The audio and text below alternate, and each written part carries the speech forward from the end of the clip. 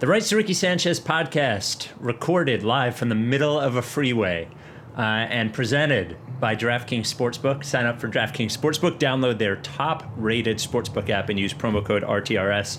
Brought to you by Nature Pet Food, official pet food of the Ricky. Slow cooked with super fusion.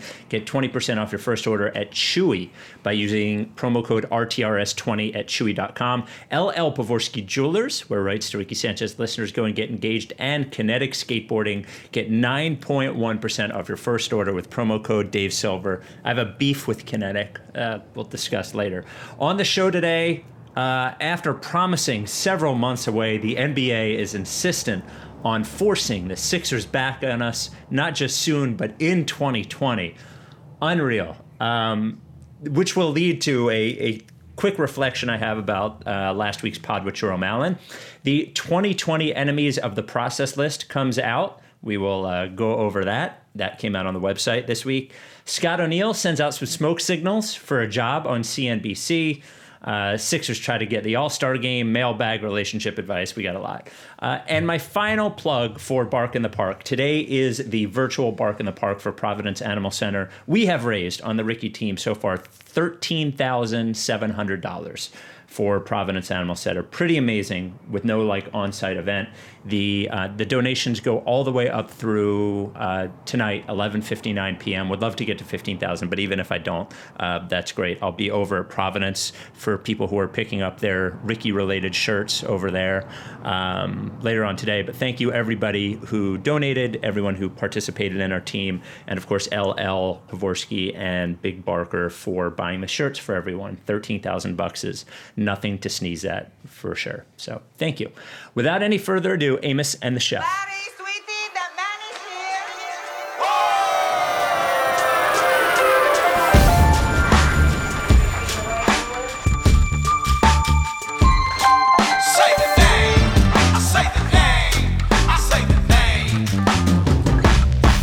We were right, y'all.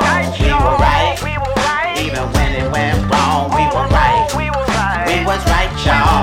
We were right. So say the name. Say the name. We were right, y'all. We were right.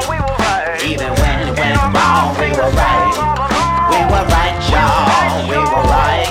So say the name. Say the name. Say the name.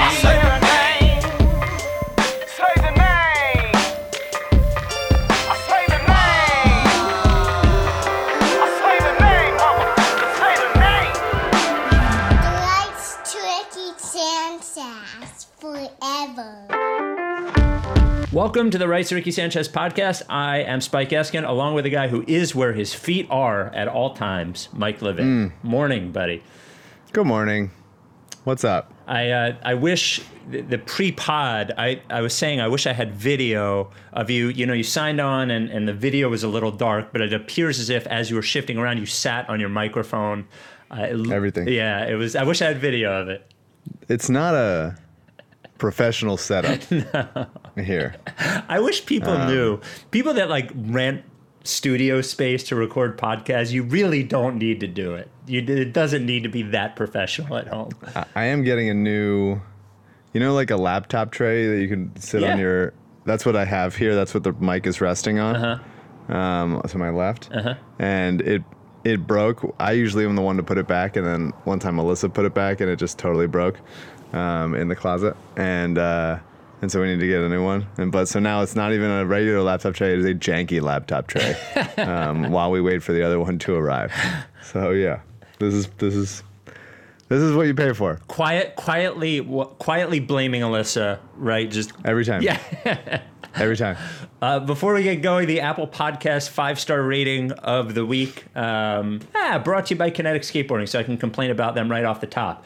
Look, they had this great long sleeve T-shirt coming out this week, like a Happy Harry's if you're from the area, black long sleeve T-shirt. Why do they put everything out at midnight? Who the fuck is up at midnight? Are there people up at midnight? Yeah, there are. Your awake hours of 4:15 to 9:10. I'm up till 10 even. Midnight. Who could be up till midnight to buy something? I would say most people are up till midnight. Well, that's not true. Most people aren't up till midnight. Most people under 55. No, I would love I would love to have feedback on that. At least in the midnight range, like 11. No, I think even further than 11. Wow. I think further back. I would love to hear feedback. This could be our new wiping debate. How late do you stay up? There's no way people are up till midnight. In any case, I love Kinetic. Great shit, man, especially into the fall. Hoodie weather. Use promo code Dave Silver for 9.1% off your first order. KineticSkateboarding.com. This week's, we are up to 2,762 5-star ratings, on our way to 3,000. This one, subject line, they just make little brown pellets. I've been a listener for years, but the offhand, they make little brown pellets pet food comment made me laugh so hard. That was about competitors of By Nature, just fucking around making little brown pellets while By Nature's making real pet food, which are also little brown pellets, but better. Anyway, the big news this week. It comes out, Woj broke it yesterday-ish, on Friday. I think it was on Friday. I think Shams beat him, actually. Oh, did Shams beat him?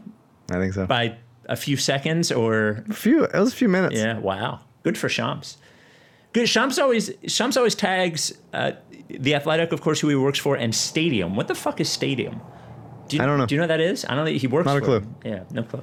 Anyway, NBA back. So here is what is like, I would say 99% going to happen. It seems like they are, pretty firm on this, and it did seem like the reporting indicated that they don't anticipate too much trouble figuring it out with the union, but they have to figure out cap stuff. NBA will return preliminarily December 22nd.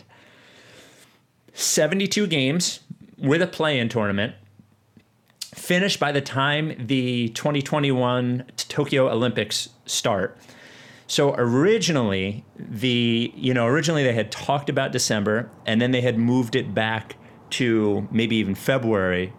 But it appears as if they're understanding that, like, the goal of all of that was to get more arenas with people in them. And I think they are just sort of, it appears as if they're just sort of punting on that idea and just sort of saying we got to get back on a normalish schedule and get this season in, and waiting until February is not going to make too much of a difference, which I think as far as strategy wise is smart. As far as me having to watch Sixers games every other night in December when they just ended, I'm honestly kind of annoyed. I wanted a little more time away, but that's what seems like it's going to happen. And the off season, which is normally, like, we talk about Ricky off season in terms of like sort of stretching stretching out a little bit and doing stuff.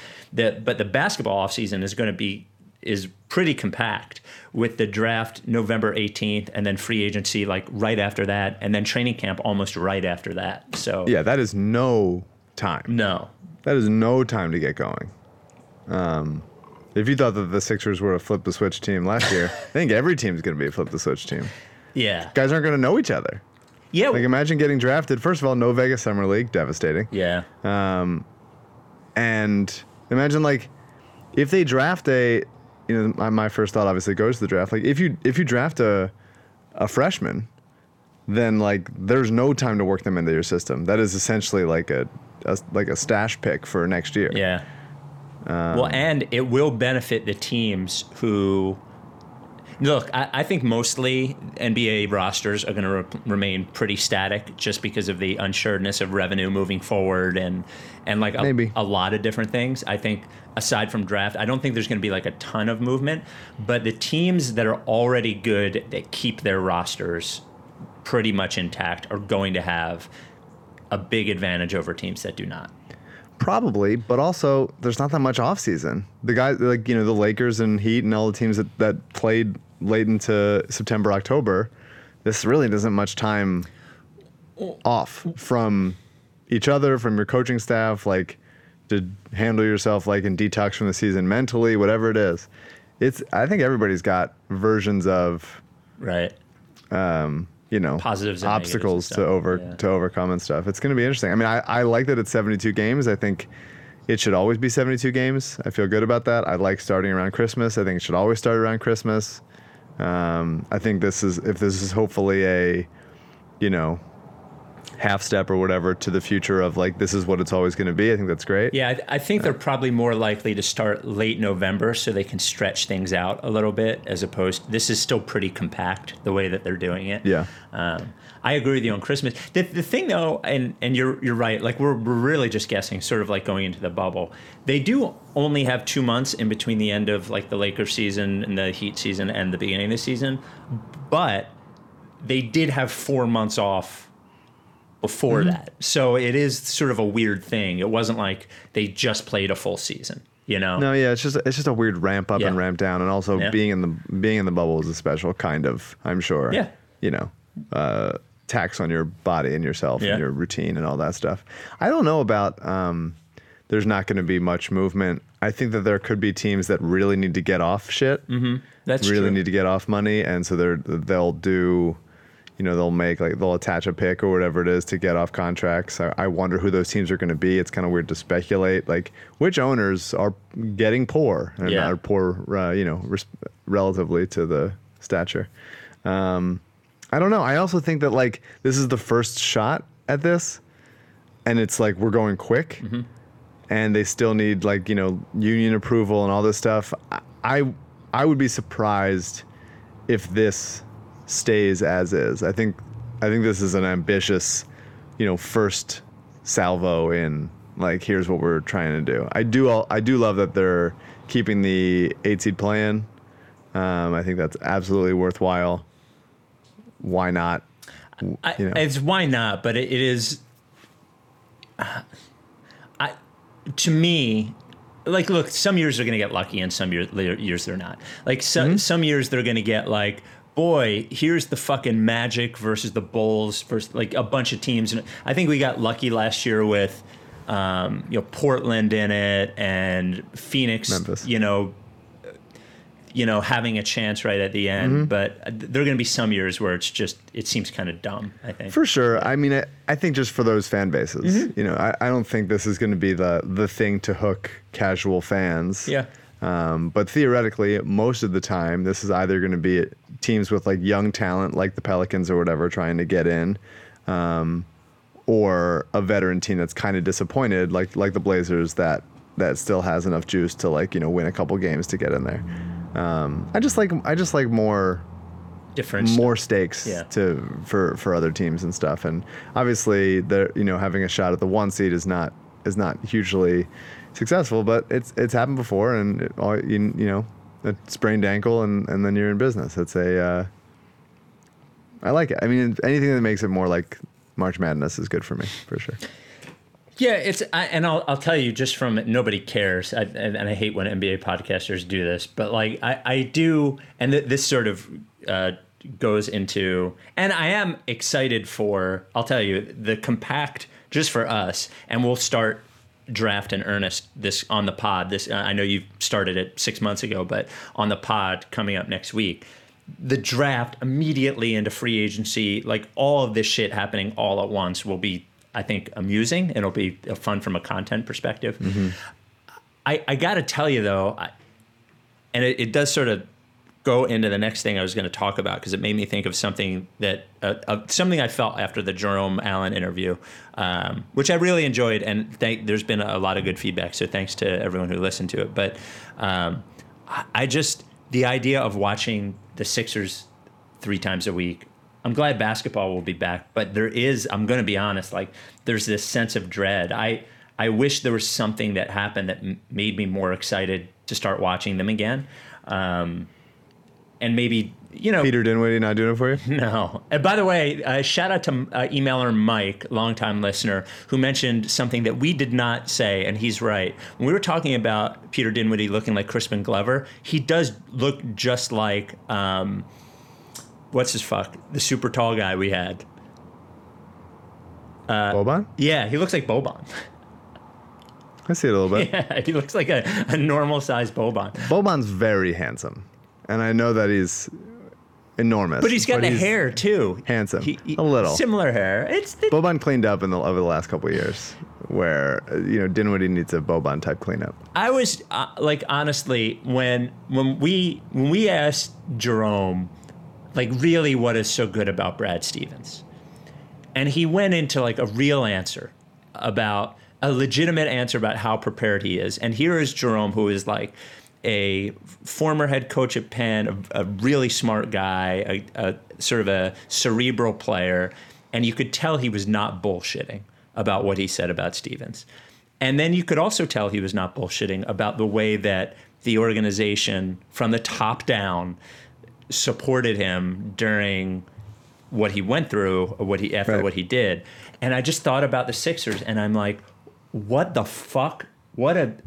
It just put it into perspective. This is such a fucking terrible organization. I don't even know. Yeah, it's a bad organization. Yeah. It is. I think it's pretty clear that it's a bad organization, and it has been for a lot of years. Yeah. I mean, a lot of years. Yes. There was a time when it seemed like it could be a good organization, and then I think we all know what that time was. And then when that happened, it's I'm sure things weren't perfect when Hinkie was there, and there were things that he didn't know. But as like a first-time GM that was so focused on one thing that he didn't really care about the things he didn't care about, and that might have mattered, and it might have been, there was, I'm sure, room to grow in that area. But man, the Colangelos didn't help us. Didn't help that at all. No. This idea that they're like relationship guy, it sucked. It sucks. Now everybody's stabbing each other in the back. Nobody really gives a fuck. There's like kind of... It's like the opposite of relationship chaos. Guy. It really is. It's now Scott O'Neill's got all the power. He certainly doesn't care about anyone. It's just I'm sure it's just a toxic place to be. I feel bad for everything about it. For any person. There are people, a good number of people that I like that work for the team in various capacities. And look, I feel bad. It's so fucked up, and they must know that it's so fucked up. And I've worked in fucked up organizations before. Totally. It's hard to know that a place is fucked up and be like, well, I can't do anything about it. And I can leave, I guess. Right, but then you got to go find another job and like. Right. No, I'm not saying that they should. Yeah. Leave, but I'm saying the options are limited for people that are not, have a lot of power. Yeah, and it really, just hearing Jerome talk about the Celtics, I was just incredibly jealous. I was just Doc Rivers is fine, and I'm sure Peter Dinwiddie is nice, but it really does come from the very, very top in setting what it is, and we can make fun of Danny Ainge leaking shit, and he does, and all of the things that are imperfect. But there just are so many organizations that are better than the one that we spend all of our time on. That's right. And it feels like such a fucking joke on us. That's right. Yeah. We're people are doing a joke on us for sure. Yeah. And we're willingly taking it over and over again. Yeah. Our sponsor, By Nature Pet Food, I really appreciate. As more fucked up as the world around us gets, I appreciate my pets even more. Had to take my cat Alabama to the vet yesterday. Alabama's 15 now, has some kidney disease, getting skinny, but doing my best to keep her healthy. Obviously, I love Rebel, and keeping your pets healthy is so important. And By Nature knows it. You could talk about a lot of sponsors for a lot of different things, but you want the ones that believe in the right thing and make the right sort of product.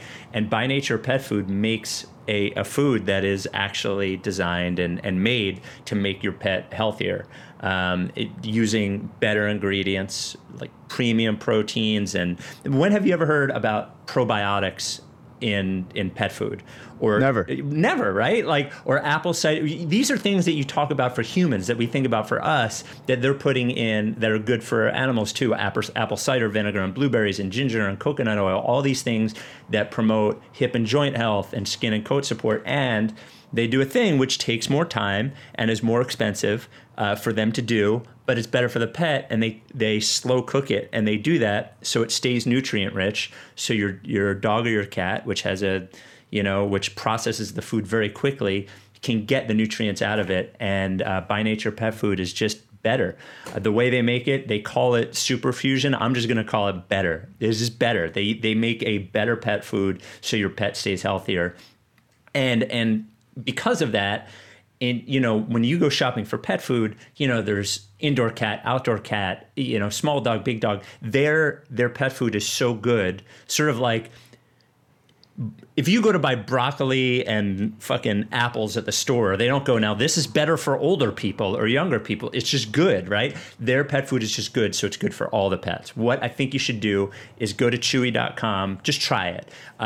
Go to search By Nature and use promo code RTRS20. You'll get 20% off your first order with By Nature. Your pet will be healthier. The company that makes By Nature has family owned and operated, been around for 40 years, never had a recall on pet food, which is pretty much unheard of. Learn more. Just go to bynaturepetfoods.com if you want to read more about it. But I'm telling you, I'm not bullshitting you. It's the right thing to do. Go to chewy.com, get some By Nature, use promo code RTRS20. Send us a picture of your dog or cat. We'll put them in the Good Boy Club, Good Girl Club with the By Nature pet food. By Nature pet foods. Really good. Just really good. Not bullshitting. Really good. Really good. Before we get to relationship advice, I don't really know what to say about this other than I think it was cool, especially coming off the heels of talking to Jerome. Jameer Nelson joins the Sixers organization. I love Jameer Nelson. Huge Jameer Nelson guy. Was a good player, but also a good locker room guy. Obviously a star at St. Joe's. He will be assistant GM and a scout for the Blue Coats, which means within 18 months, he will be the next Sixers general manager. So, very excited. 8,000 people have made this joke, but Jameer Nelson should start on this team right now. He's great. I mean, he's the man. St. Joe's just had a really solid career. And I'm absolutely happy to have him here. I think that there's hope. I agree with you that it starts from the top down, but I think Elton's a good guy and cares. I think Doc is a guy who cares. I think that between the two of them, there's if there's stability, which there just hasn't been in this organization forever. If there's stability with them and Ben and Joel for a few years, a number of years, whatever, and there's some amount of success, I think there is a chance that it becomes a stable organization that does have set some sort of cultural tone or whatever. And I think hiring guys like Jameer and just some level, really stability, because there just hasn't been. I think stability for stability's sake is bad. But I think that, as we've said for a long time, the Sixers have been a team that are, this isn't really Jameer. I love Jameer. That's the end of thought there. The Sixers have been a team that is just basically playing NBA 2K and just making trades, and because you don't have the reset button, you're still just living with these guys, and they're okay, we're gone, another one, change it, and it's there is some level of letting things breathe, letting things develop, and hopefully that around Ben and Joel, who you really didn't need to do all the stuff that they've done over the last few years. Because it's only almost entirely worked out negatively. Could have done almost nothing, actually. Could have done nothing. Yeah. Could have done nothing, and could have collected a paycheck for doing nothing. When we wrote the Enemies of the Process, that's out, right? Yeah. Yeah. We'll get to it later. It is out on. I wrote about AU gave me Jerry, and it's Jerry could have come in here, collected and been the he could have just stolen a paycheck. He could have just been I'm happy to, I'm 70,000 years old. I'm just going to come in and I'll oversee this guy. And he could just talk to Hinkie and be look, dude, I don't fucking give a shit. Silver put me in here. I think you're pretty smart. Here's a couple ideas for what you should do. Take it or don't take it. But honestly, whatever. I'm just collecting a paycheck. I'm out in Phoenix. Call me if you need me. Mm-hmm. And instead, he was just I'm going to be the biggest asshole you've ever seen. Yep. Fuck that. He could have just every other advisor role. They're yeah, call me when you need me. Yeah. And he's well, I mean, he was. You need me. You need me in my 1987 takes. And his son. I mean, it was really And my about kid. his And my son. kid. Yeah. And his 1997 takes. Yeah, just like my dad did with me when he got me hired at WIP to be program director. Jerry Colangelo. Well, he made every day take your son to work day, which I think is builds morale for a little, but after a while it gets old. Yeah, I think we could probably. I have some Jameer connections. I would love to have. I would love to talk to Jameer Nelson. I think we could probably get him on. Yeah, that would be fun. So, congrats, Jameer. It is nice to have somebody who has some Philadelphia ties, who has always seemed like a good person and a really good player. He had a really good career, Jameer Nelson. Yes, he did. Yeah, he had a really good career. Let's break it up before we get to Enemies of the Process, which you mentioned is out, and before we get to the CNBC article, which is just, I feel like we could break it up with some relationship advice. Let's do it now. I keep my heart under my pillow with my teeth and other lies. I've been waiting on your halo just to shine the light. Just to shine the light. Relationship advice theme song, Eliza Hardy-Jones. Thank you, Eliza, for the music that we don't actually have written permission. I have an email from her. Seems like enough. From Anonymous, because this person didn't say whether we could use their name or not. Dear Spike and Mike, first off, I've been a longtime listener. Appreciate everything you guys do, from the pods to charities and live events. This is an interesting one. This is not. I feel like a lot of the ones we get are in the same sort of vein, except for the one that didn't he sleep with his girlfriend's dad or something? I don't remember it. Might have blocked it out. I think we did have one, but aside from that one, all right. I've recently found myself in a very uncomfortable situation, so naturally I figured why not come to a basketball podcast for answers. To quickly give a backstory, me and my girlfriend of nearly 4 years have had a wonderful relationship to this day and envision the rest of our lives together. She has a kid with her ex who is now 6 years old. That's no worry to me, as I knew this going into the relationship. The problem is the ex. To say the least, he's been a troublemaker and aggressive most of his life. He's gotten kicked out of the military and struggled to keep a job. My girlfriend has a restraining order against him, and let me say, with good reason. I'll spare you the details. Fast forward to today, and things get juicy. I've worked at the same job now for 3 years, and I'm happy there. It's not the job I want the rest of my life, but for the time being, I'm where I want to be. Last week, I went on vacation, and when I returned, I found to my horror that I had a new coworker. They hired the ex. Neither of us has said a word to each other, and he definitely knows who I am. We have to walk past each other multiple times a day and occasionally make awkward eye contact. It's only been a few days now, but it feels like an eternity. I've now come to my boss and made him aware of the situation. He said he's already been on shaky ground, and if they can find a reason to get rid of him, they will, but it's no guarantee. I guess my question is, what do I do now? The situation is absolutely unsustainable, and I can in no way go to work with this person much longer. Do I give up the job and look for something else? I feel like that would be letting him win. Do I wait it out and hope that he gets fired or quits? Am I selfish for wanting to get this guy fired? One way or another, this needs to be resolved. Any advice would help. Thanks again. Keep up the pods. Whew. This is a different one. We've never had anyone like. Before we give advice, can you just fucking for 1 second imagine coming back to work and seeing, of all people they hired that guy? That's no good. It's crazy. It's crazy. No good. So seems like an in-person job, not a remote workplace situation. Yeah. Well, he said he has to walk by the guy. I don't know. I mean, it's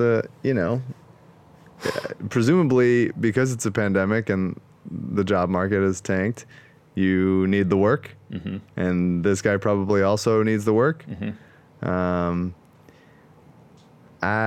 It feels like the kind of thing I'm always a conversation guy. It feels like, hey man, like we're cool, right? Like, can you just do that? Like, not even like a full, like hash it out conversation, more of just like everybody, you good? Like, we're good? Okay.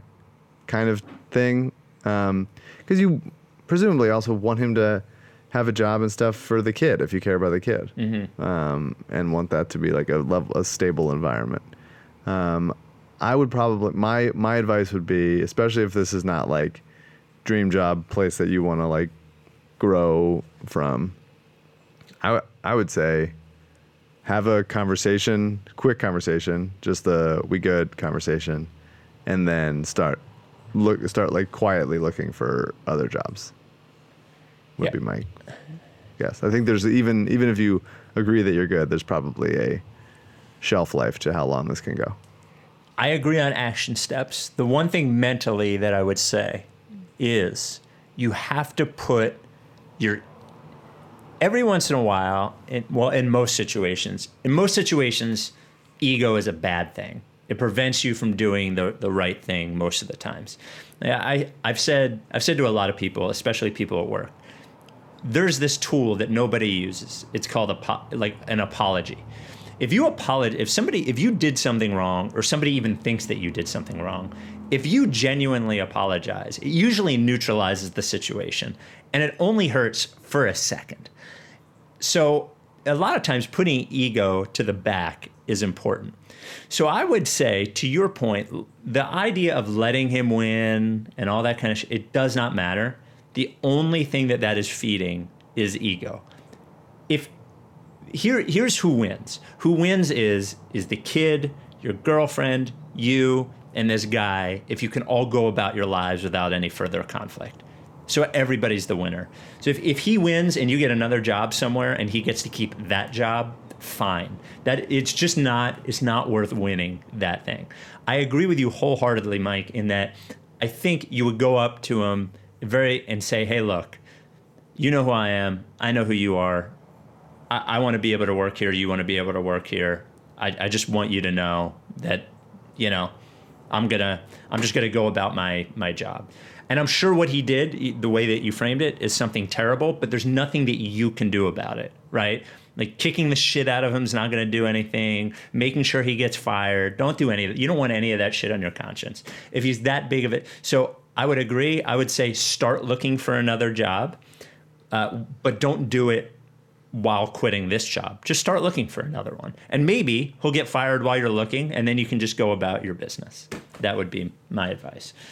But it does seem untenable in a actual way. I mean, I don't think you can continue to work there forever. I mean, it seems crazy. I still can't believe they hired him, of all people. Tough. It's a rough look. My God, have a long talk with the boss. Really long talk. I mean, of all people.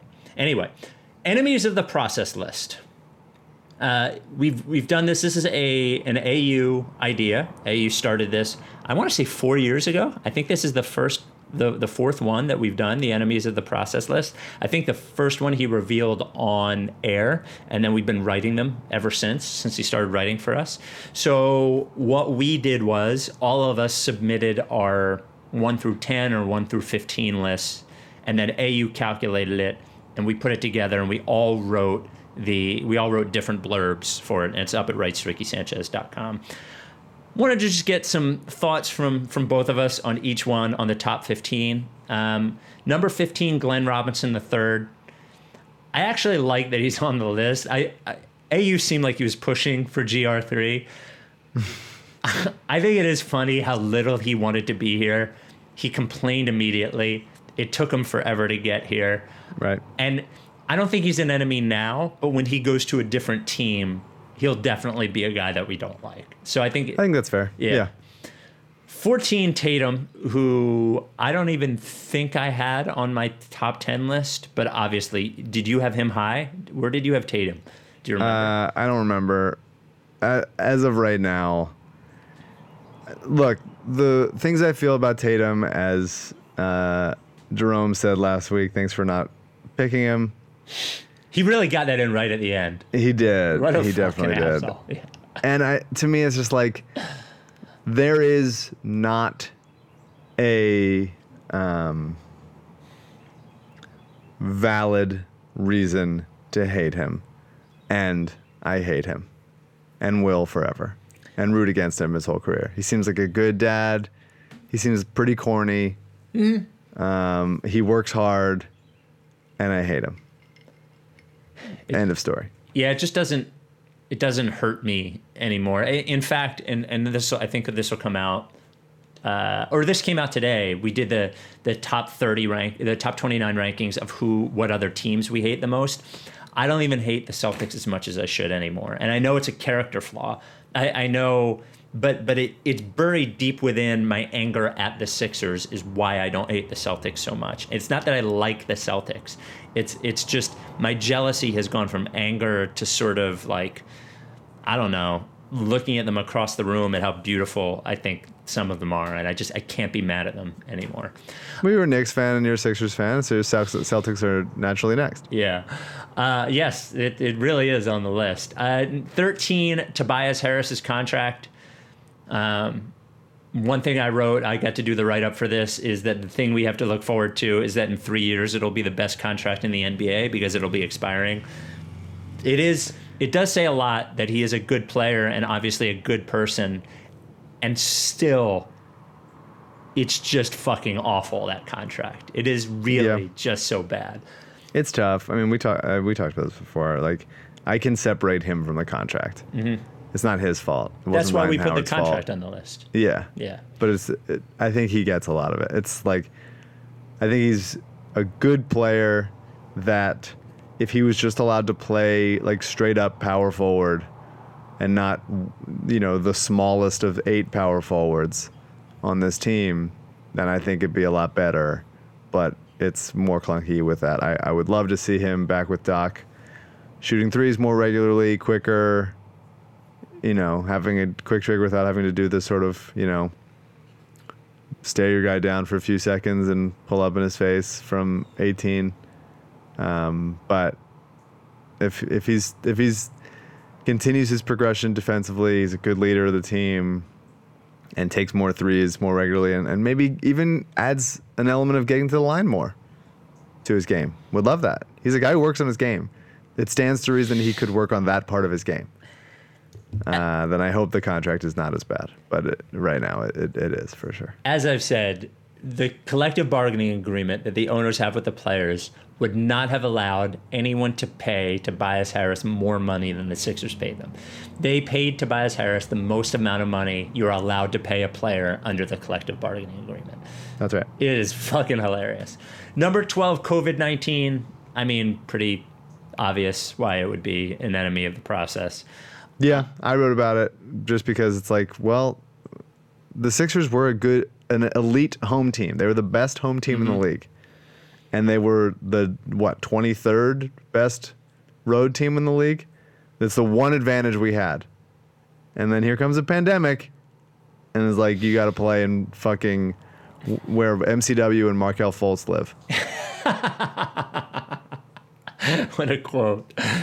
11, I almost feel like this is even high because it does seem like everybody is on the same page anymore. But 11, mainstream Philadelphia media composite guy.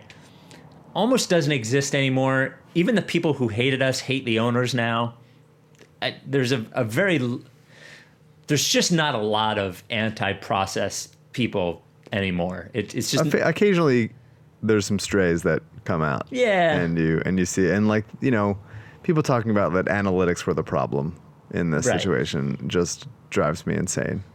Just for sheer journalistic responsibility. Someone should hold that to account. There should be a fact check situation going on where it's like, well, no. I mean, or explain yourself, because it's not the case. Number 10, Al Horford. Sorry, it was destined. This had to happen. I mean, there's really almost no chance this wasn't going to happen. Yeah, we should have asked Jerome about Al. And we didn't. It is amazing we didn't ask him about Al.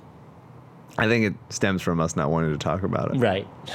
Let's talk about anything but the... Probably that. Number 9 and 8. I don't think I voted for either of them in my top 10. I definitely know I didn't vote for 8 because I felt like they were more enemies of me than they were of the process, but maybe I had Butler in there. So number 9, Jimmy Butler, and then number 8, JJ Redick and Tommy. Yeah. I don't think I had Jimmy in there. I did have JJ Redick and Tommy. I did not. Maybe that's more. I can't disassociate what's us, what's the process, what's what. Yeah. I'll tell you, Sixers Adam fucking hates JJ Redick and Tommy. I mean, he had them at number 4, he told me. I'm not going to read everything from everyone, but the write-up for JJ Redick and Tommy, if I'm being entirely honest, I put these two people above people who have objectively been much more detrimental to the downfall of the Sixers, but I couldn't help myself. These two people make me viscerally angry every time I think about them, and this was my avenue to express that. Why does JJ Redick get to have a podcast? Who on earth is Tommy? Will we figure out who Tommy is before we find out who Dietrich's Burnergate source was? Was Tommy Dietrich's Burnergate source? So could have been. Number 7, Brian Colangelo. You know, even though not part of it, still just how could he not be top 10 ranked? Mm-hmm. It says a lot that we ourselves are number 6 ahead of Brian Colangelo. At this point, I think that that's right. Yeah, I think if you look back historically, we will rise every year. Number 5, team collaborative GM.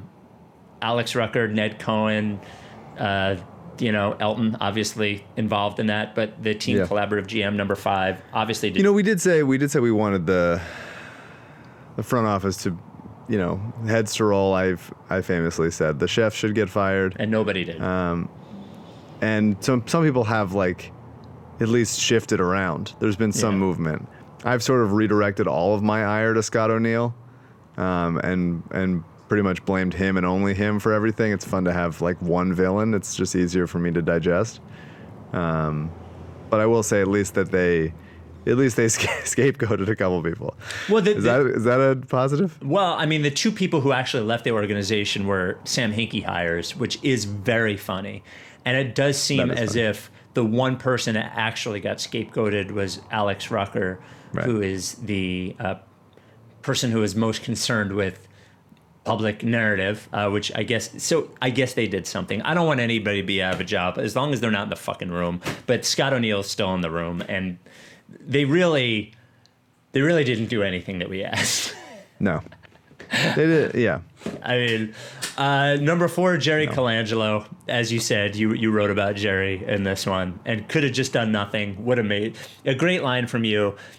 If Jerry had come in just wearing a robe and slippers, hit the buffet, orchestrated a C-ish Smith trade, and insisted the practice facility only played Frankie Valli music while cashing that paycheck, none of this would have happened. All he had to do was be the cool old guy, but he didn't want to be the cool old guy. He wanted to fucking suck. Yeah. It's so true. Before we get to the top 3, our sponsor, LL Pavorsky Jewelers. LL does have some hate in him. He hates all the right people, but he does have some hate in him. 200 Rights to Ricky Sanchez listeners have purchased engagement rings from LL Pavorsky.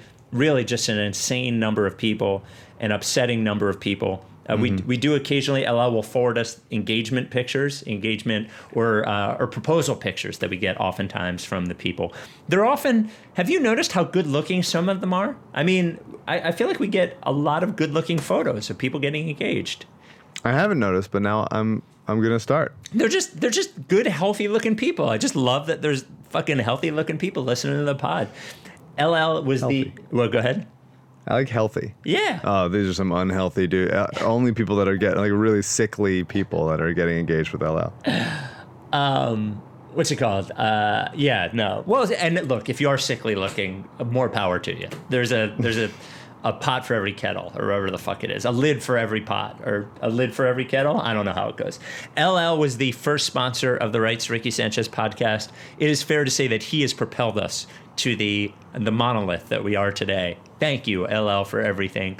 He is a, jewelry stores, if you've been in them, you walk in. I actually passed one this morning, walked next to one this morning. I was going into the PA Wine and Spirit store in Springfield to pick up some stateside, and there's a jewelry store right there, and I looked in there, and look, it looked nice or whatever, but there are 5 salespeople in there. I'd have been petrified. You go into LL Pavorsky Jewelers, there's one person. It's LL. He's there to help you. And he's doing his appointments, talk about safety, by appointment only. So you go to the store by appointment only. If you want to do it from home, you do it from home. He can figure that out. Just reach out to him, 215-627-2252, 215-627-2252. Or if you hate making phone calls like everybody in the world does right now, Lee at llpavorsky.com. The store at 707 Walnut has been there for over 30 years now. That's not an accident. A place gets to stay somewhere for 30 years if you keep paying your lease. So congratulations to LL on the 30-plus years of lease payments, for supporting our charities, and for being an all-around great guy. LL Pavorsky Jewelers. Bringing his son to workday since 2009 when Jake was born. Oh, so good. Number 3, Adam Silver. I think you could make an Adam Silver argument for number 1. I think you could. Adam Silver. If we're tracking it back, it would be from Adam Silver. Actually, I would say Scott O'Neill. Here's the game of telephone. Scott O'Neill to Adam Silver to Jerry Colangelo. Right. To Brian Colangelo. Now back to Scott O'Neill. Right. Which brings us to number 2, Josh Harris and David Blitzer. Right. I mean, do we need to say anything else? I don't think so. No. And then number 1, maybe the best thing you've ever written, on Scott O'Neill, the number 1 enemy of the process. Sick dude, fucking rad. You're the Patch King. Yeah. We always do a new... I've been trying to think of a shirt idea for Black Friday. We always do a new shirt on Black Friday, put it on sale. Maybe sick dude, fucking rad. You're the Patch King. I don't know. Maybe a patch on it. Something. Can't imagine why anyone would want to wear that. Just me staying up late past midnight, writing mean things about Scott O'Neill that I then ask AU to edit out if it's too mean. And by the way, AU will not edit it out if it's too mean. He's not. He has right. before. Oh, he has about other stuff. I think. Congratulations, Scott O'Neill, the number 1 enemy of the process. You've been working toward this for so long, and you're finally there. Congratulations to Scott O'Neill. Speaking of which, an article about the Sixers came out, written by Jabari Young for Yahoo. And the headline, it came out for CNBC, headline, Philadelphia 76ers need Doc Rivers to fix its culture and win as team eyes future business and new arena. I loved this. Oh, yeah? Yeah, because this was a planted story from Scott O'Neill. Now, there are 2 different ways you could see this. You could see this as Scott O'Neill trying to brag to... Now, I am sure CNBC is what rich guys watch all the time. That's what they do. It's all just fucking money, money, money, money, money. That's what it is. Hey, look at this stock. Hey, what do you think of this, that? So I'm sure Josh Harris and David Blitzer read CNBC. So it's either a love note to Blitz and Harris saying, hey, by the way, this is on Doc now. Everything is on Doc now. Isn't CNBC they always have like the tweets that it's like, this, $300,000 a year person doesn't understand why there's poor people or something like. Isn't there's like a here's my budget and it's always like, oh, is that from CNBC? simply getting a cool $500K from my family.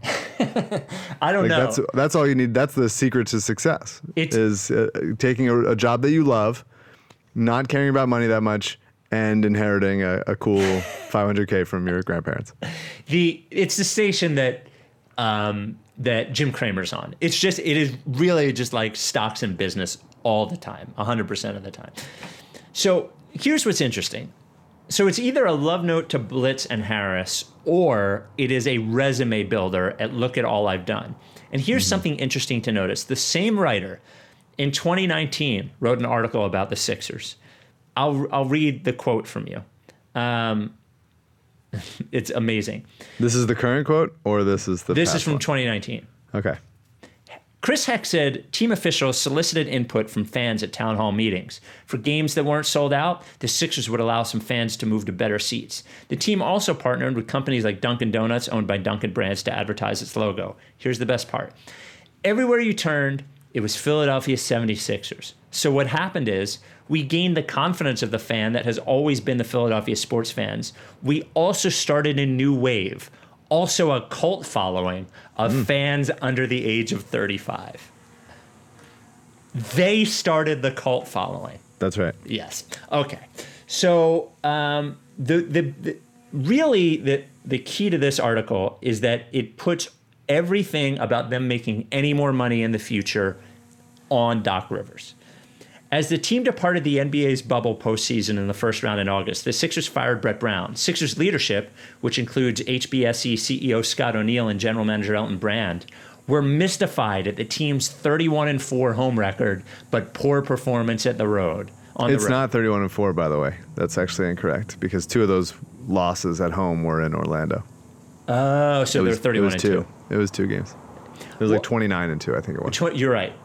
I love that the Sixers leadership that were mystified were Elton Brand and, of course, Scott O'Neill. Mm-hmm. They were the 2 guys that were on the same page here. One NBA team staffer with knowledge of the Sixers' affairs said the club lacked focus on the road and the team's traveling party was too big. The staffer called the Sixers, quote, unorganized, adding that the club had too many front office staff with titles but undefined roles.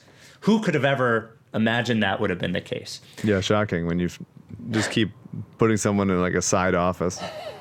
There's just so many offices they're building. They have a new practice facility just for offices to people that are getting parachutes out. Doug Collins and Tony DeLeo still kicking around over there. So a header, future business. If Rivers and Brand can help deliver Harris a championship, O'Neill's job could get a bit easier as winning equals more business in the NBA. It's the ultimate magnet of money. The Sixers bring in roughly $300 million in revenue with $90 million from operating income, according to Forbes. The team is set with their broadcasting rights with Comcast property NBC Sports Philadelphia into 2029. O'Neill is credited with helping turn 3,500 season ticket holders into roughly 14,000, ranked first in the NBA in tickets sold in attendance last season. He also landed, this is for you, the NBA's first jersey patch deal and landed Harris an $86 million new practice complex in Camden, New Jersey. Real quick, O'Neill is the one that turned it from 3,500 season ticket holders into 14,000. Mike, I ask you, did it have anything to do with the team led by 2 young superstars getting better? I can't imagine why it would. When I pay for a game, I show up for the CEO. I'm there for the player intros when they're setting shit on fire. Yeah. That's why I come. Honestly, the basketball couldn't even be bothered by it. Yeah. I respect good business, and I pay good money to sit in an arena to just like admire the business. At the end of this, we're business people. I mean, that's right. Why we're in it. Tell us more. It's just amazing. The idea that like people taking credit for so many things all the time, it is like stunning. It is stunning for people taking credit for things that they don't deserve. It really like rattles me to an emotional, like to my full insides. The idea that like they can, with a straight face, take credit for that shit. Mm-hmm. It's unbelievable. Like they're unapologetic about the credit that they take for anything good that happened that literally had nothing to do with them. Here's what I will give them credit for. The snake logo was cool. The snake logo was cool. Now the Union did it fucking 2 years ago, but the snake logo was cool. Of anything they've done, that is the only thing I'll give them credit for. Snake logo. I'm not giving that to Scott though. Scott's not in the fucking art lab, like drawing out specs. He's just fucking sitting there and like shaking hands and telling everyone how good he is and leaking to reporters. I don't give that person respect. I don't. The idea that they just say that everything that happens is them. It's remarkable. Like you would, like honestly, just start putting Scott O'Neill in the box score. And like when Embiid scores a point, like give some of those points to Scott because like he deserves it. Well, do you think, what are the odds that he knows the exact stats from every one of the media games that he hosted so he could be good? 100%. Yeah. All right. Mailbag. Lorenzo Brown mailbag. We love you. Send us emails, ricksanchez@gmail.com. One basketball question, one non-basketball question, or one question that encompasses 50% of each. This is from Dan. Hey, Spike and Mike. In an interview with WNBA champion Sue Bird, J.J. Redick said, when the Golden State Warriors would go on a run and Steph would get going, he'd be doing his shimmying and he would shoot a shot. You would feel that as an opposing player. When you're playing in Philly and you're playing on your home court, you feel like you're ready to get booed when you take a shot. So it's a little different playing in Philly versus anywhere else. This terrible season aside, JJ was present for at least 2 great Sixers seasons. If he felt this way, it's plausible that other members of those teams felt similar. What are your thoughts on us as a live fan base, whether that merits criticism? Thanks for all the great pods. I think if fucking heat culture can be a thing where like you're not allowed to eat and they're weighing you every friggin' half hour and any level of like psycho bullshit, then our reputation can be like, hey, you can't handle it here. Yeah. The Heat do it all the time. Yeah. That's like their whole thing is like people can't handle it here. And like everyone loves that shit. So Look, just whatever. the fans want you to be good. The whole fucking job is to be good. What are we talking about here? And I've said many times. And they were 29-2 at home, so it worked this year. It worked. JJ, whatever. Look, I understand that not everyone is the same way. You know, there have been plenty of players who have not liked playing in Philadelphia because of how everything is. But I will say this. It is the same gene in Philadelphia fans that makes them really super supportive and awesome when it's good, that make it tough when it's bad. I'm not a booer, but I don't care when they boo. Yeah, I agree with you. They expect excellence. They want you to be fucking awesome. And if that is a problem, then go play in New Orleans where nobody in the whole fucking city knows that there's even a basketball team, you piece of shit. I'm sorry. I didn't even mean to go there. I didn't mean to do that. I take it back. I'm sorry. Go play in New Orleans where nobody cares. It's a good city, but nobody cares about the basketball team. I'm sorry that it was that you were scared of missing a shot, getting paid $23 fucking million to play basketball. You're scared that the fans are going to boo if you miss a shot. Then make more shots. This comes from Jake. Hello, the t-shirts for the pod have always struck me as an indelible must-have artifact from this era of Sixers basketball. I think it's obvious that the greatest shirt of all time is the black shirt with the names on the back. You either have the shirt or you don't. I tried ordering it during one of the Black Friday sales years ago and it was already sold out. My requested questions are the following. What is the greatest Ricky shirt of all time other than the name shirt? And should the phenomena of RTRS shirts be retired? Personally, I think the shirt with Rebel is the peak of process lore, obviously him with the collars. Thank you for the consideration, Jake. I think we've been asked this before. First of all, the phenomena of the shirts will not be retired because I like having my ideas for shirts on fucking shirts, so no. What do you think is the greatest shirt of all time aside from the names one? There are a lot of shirts. I really like from an artistic standpoint. Mm-hmm. I really like the JJ shirt. I don't like it says not on social media on the back because I wouldn't wear it. I just can't wear it with people looking at me being like, oh, that guy's proud of himself or something. I can't do it. But I'll wear it like under a hoodie or a jean jacket or something so that the front is seen. Because I think the art of the Rice Ricky Sanchez logo on the front and the old Sixers font is really cool. Yeah. I think that's great. Too Good is clean. I wear Too Good a lot. Mm-hmm. The name shirt is the top of the mountain for me. Yeah, it obviously is, and we actually put it up for a different color every year. Really, we did a COVID version of it for the Black Friday, and it always sells really, really well. It's obviously a great shirt. The Ship of Theseus is good. Ship of Theseus one is great. Not one of our best sellers, but a really great inside joke, and Tanner did great art on it. I actually think, so I have 3 favorites, really. 2 of them were never for sale. They were only trip shirts. The Joel, and I know you're going to make fun of me of this, but the Joel, the Milwaukee trip one with Joel as Lady Liberty from the Metallica and Justice for All cover. The Justice for Joel one, I think, is really awesome. I love the Fuck Andrew Sharp t-shirt from the Washington trip. It has this very punk aesthetic, which I love a lot. And I fucking love the Horford Appreciator shirt. I love the idea.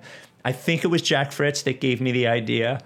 I loved how mad it makes Celtics fans who didn't understand what we were doing. I love that it turned out so poorly. I love the design from Tanner. I love that shirt. I think it's a great shirt. I think it's a necessary shirt in Ricky history, basically. Thank you, Jake.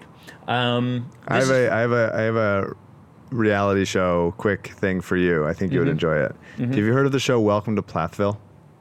No. Welcome to Whatville?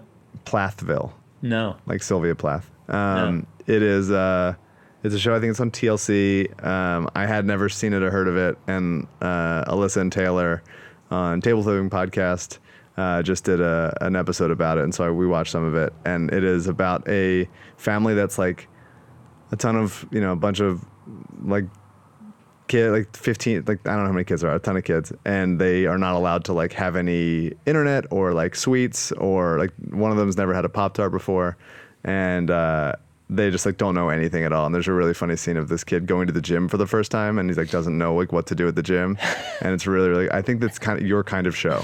Yeah, it sounds awesome. I actually, it does sound like my kind of show. There was a reality show that I accidentally saw the other day. I was laying on the couch, and I think my wife left whatever channel it was on. Maybe it was on VH1. Chris Lee Knows Best. Yeah, that's been on for forever, isn't it? Yeah, I've never seen it. It was really, I hated it so much. I hated the show just an incredible amount. Let's get a couple more in there. From Steve, what do you think of this trade? All right, Sixers send out Horford and Richardson, and Korkmaz. Horford, Richardson, Korkmaz. So the Rockets get Horford, Chris Dunn. It's a 3-team trade between the Sixers, the Rockets, and the Bulls. The Rockets get Horford, Chris Dunn, and Furkan Korkmaz. The Bulls get Russell Westbrook and Josh Richardson in just the worst trade in history, it seems like.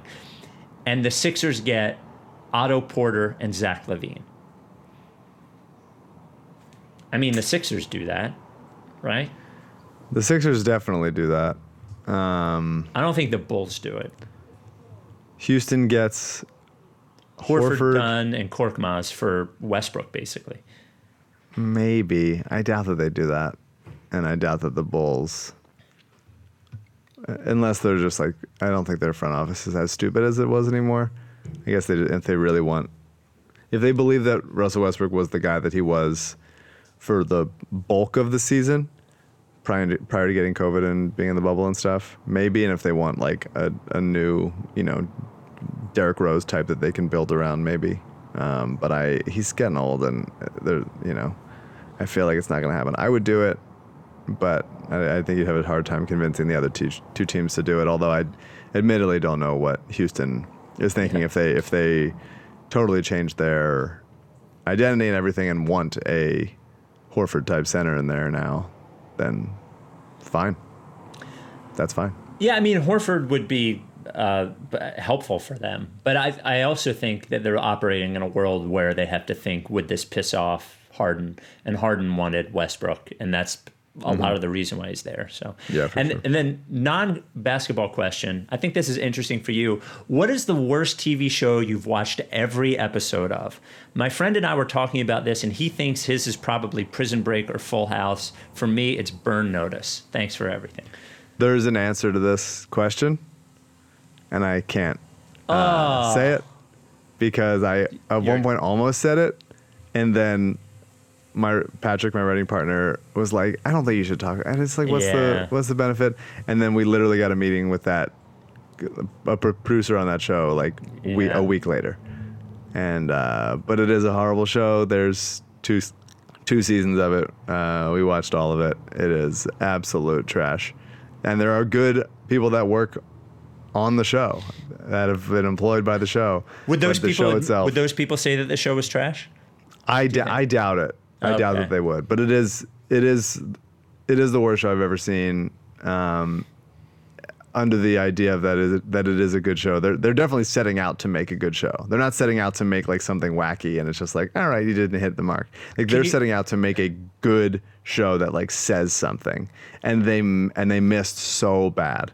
And they got 2 seasons of it, and it's horrendous. It's really awful. Can you at least just tell me, was it the last 10 years? Yes. Okay. I mean, that doesn't really narrow it down. So I don't really have an answer unless I was to go back to maybe sitcoms that I watched when I was young, but there's no way I watched all of them. If the minute that I don't think a show is good, I turn it off. Yeah, I'm usually like that also. But this one hit a special level. I watched it almost like I'm watching reality television. Like it's like watching a train wreck. and being like and enjoying it on that level. We were watching, the way we operate is my wife picks a show for one night of the week and I pick a show for another night of the week. And I remember, so we watched this show called The First, which was I think a Hulu show with Sean Penn about the first manned trip to Mars. It was 8 episodes. I enjoyed it. I don't think it was great or anything, but it was good. And the show we followed it up with was it was another show, a Netflix show about someone going to Mars. Who's the woman who was in $1 Million Baby? Hilary Swank. Hilary Swank. Away This is how quick is the name of the I'll show. turn off a show. We were 3 minutes into it, and it started with a press conference of the astronauts.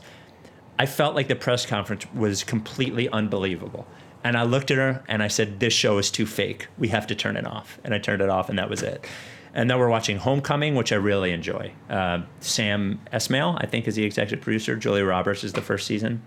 It's at least interesting, I guess. Okay. There's a good, while you're looking for that, there's a good, I enjoyed Mike O'Connor's article about Shake Milton becoming the next Devontae Graham. Yes, because we need it to happen. I need it to happen. I love Devontae, loved him out of college at KU. I obviously love Shake. Mike makes the point that Devontae is like a different kind of athlete than Shake, but this idea, I mean, like, he's an excellent shooter, and he should be allowed to take more Quick out shots. of his, I want to say, like, not out of his comfort zone, but like he should stretch his comfort zone to take more shots, especially if our identity is going to be like we're bully ball still or whatever the fuck. Like, getting a good open shot up and having a 40% chance that it goes in, because Shake always shoots above 40. Actually, he's above the Hollis line usually. And then it's like, hey, we have so many offensive rebounders between Ben and Joel and maybe Al or Tobias or whatever, or Matisse. Like, then that gives us a good chance of like that being an effective play. If it's like, hey, if you get a good look, take it, we'll get the offensive rebound, or it goes in. Like, those are, I just like the idea of getting good shots quickly rather than like clunky shots often. Just pull up. Pull up. All right, so we'll do one comment and then one question. I thought it was a particularly good non-basketball question. Just a quick comment. This is an email that comes from Big Mike. Bill O'Neill is taking part in a $100,000 event on tour. It's taped. It's already happened. We don't know what the results are, but we would like everyone to watch Bill O'Neill, the official bowler of the Ricky on the PBA tour. I don't know where it airs. I bet it's ESPN. ESPN seems to air all the PBA stuff. Let's go, Bill. Let's go, Bill. Come on. Well, even though you've already done it, but come on, Bill. Let us have gone, Bill. And remember, when the world's back to normal, we are doing a road trip to see Bill. That's great. This comes from Al. Final question. And I think there's only really one answer if you're talking about at home. From Al, non-basketball question. Do you use napkins or do you use paper towels as an all-purpose product? Faux plate, faux napkin, faux whatever. I use plates as plates. I do use paper towels as napkins. Napkins, yeah. I haven't purchased a napkin in 15 years. Yeah. I remember when I was like first became an adult or living by my own, it was like, okay, well, what do humans get?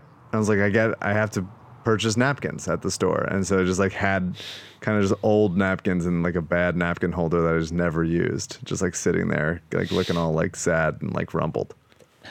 Only a psycho still buys napkins, unless you're having a dinner party or something. You got to just use paper towels. Buy one thing. Napkins are just less effective. I don't even... and since we have to fucking take out that Mike email, a quick question. I thought this was interesting. This is from Matt. Is Spencer Dinwiddie closer to being Jimmy Butler or Josh Richardson? It is a really good question. That's a great question. Different, obviously... These guys are different players slightly, but I would say offensively, he is far closer to Jimmy Butler than Josh Richardson. Defensively, he's not as good as either. But offensively, I think he's closer to Jimmy. I think he's a better shooter than Jimmy. from outside. It's better creator than Josh is. Way better creator than Josh. Yeah, better creator than Josh, better shooter than Josh, better passer than Josh, great in the pick and roll, can get to the rim, gets fouled, like has a knack for getting fouled the way Jimmy does. He's just not as strong. He's not as physically imposing. And I don't think he's not as good right now as a passer as Jimmy is, although he is obviously older and has grown into that kind of person. I love Spencer Dinwiddie. Always have. Think he's 100% legitimate. I would do whatever it takes to get him. Like, he would be a perfect fit. He seems like a little bit of He's a odd guy. He's a little dribbly. He's a little for dribbly. sure, dribbly, 100%. But also just like an odd guy. Like wasn't he negotiating his own salary like publicly? Like, you guys can pay for where you want me to go. Well, he was doing a GoFundMe that said that if he raised a certain amount, they could pick where he went. Then he canceled it when it only raised $1,200, and then he got rid of his agent, and he's going to negotiate his own. Right. contract. So odd dude. I remember there was an interview with him and I think Kenny Atkinson where they were both kind of like good-naturedly, but like it might not actually be good-naturedly, saying like, Spencer thinks he's the smartest player on the team and like on the court at all times. And like a lot of times he's right. And a lot of times it's annoying as fuck is what it kind of seemed like. And maybe there's like some, I don't know, Chris Paul level to him of like personality wise. I'm not sure. But I think he's an excellent player and I think he would be a really, really helpful addition to this team. He would Great be question, helpful. though. Great question. He is a little dribbly. I will say the biggest difference as a shooter between him and Richardson is that Dinwiddie is just so much more willing, which is part of being good, but he is just a more willing shooter. His percentages are not going to, you're not going to look at his shooting percentage, 3-point percentage, and be wowed by it, but he will get him up. And Josh does seem to hesitate. Josh Richardson seems to hesitate. Like he's a good, he shot well in college, and I think, what does he shoot last year? Like 37%, 38%? On volume, like he's good. Like he's good. And I think especially if he's playing with a guy like Ben and Joel where he'd get more open looks, I think I believe in them as like a catch and shoot guy for sure. And my favorite part is that he gets the rim and he gets the line. Like those are great things. And I would love to have a weirdo here. I mean, if he's and being just be weird. multiple Dinwiddies. Yeah. Yes. Oh my God. Can you imagine if Dinwiddie trades for Dinwiddie? That'd be great. Amazing. I love All right. Well, good luck, Bill O'Neill.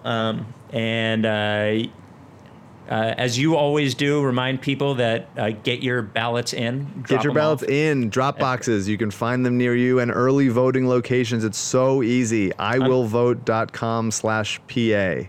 iwillvote.com/PA. Yes, your wife. I saw my wife, her envelope, her security envelope inside the regular envelope this morning, and she took it as she was on her way off to work to drop hers off. So, good. You know, it's very easy. Put it in, at this point, it's late enough. Put it in a Dropbox location so you don't have to worry about any mail hijinks. Just get it there. Or vote early in person if you're, all masked up and everything. And you just turn in your ballot that way and have everything. Just make it so.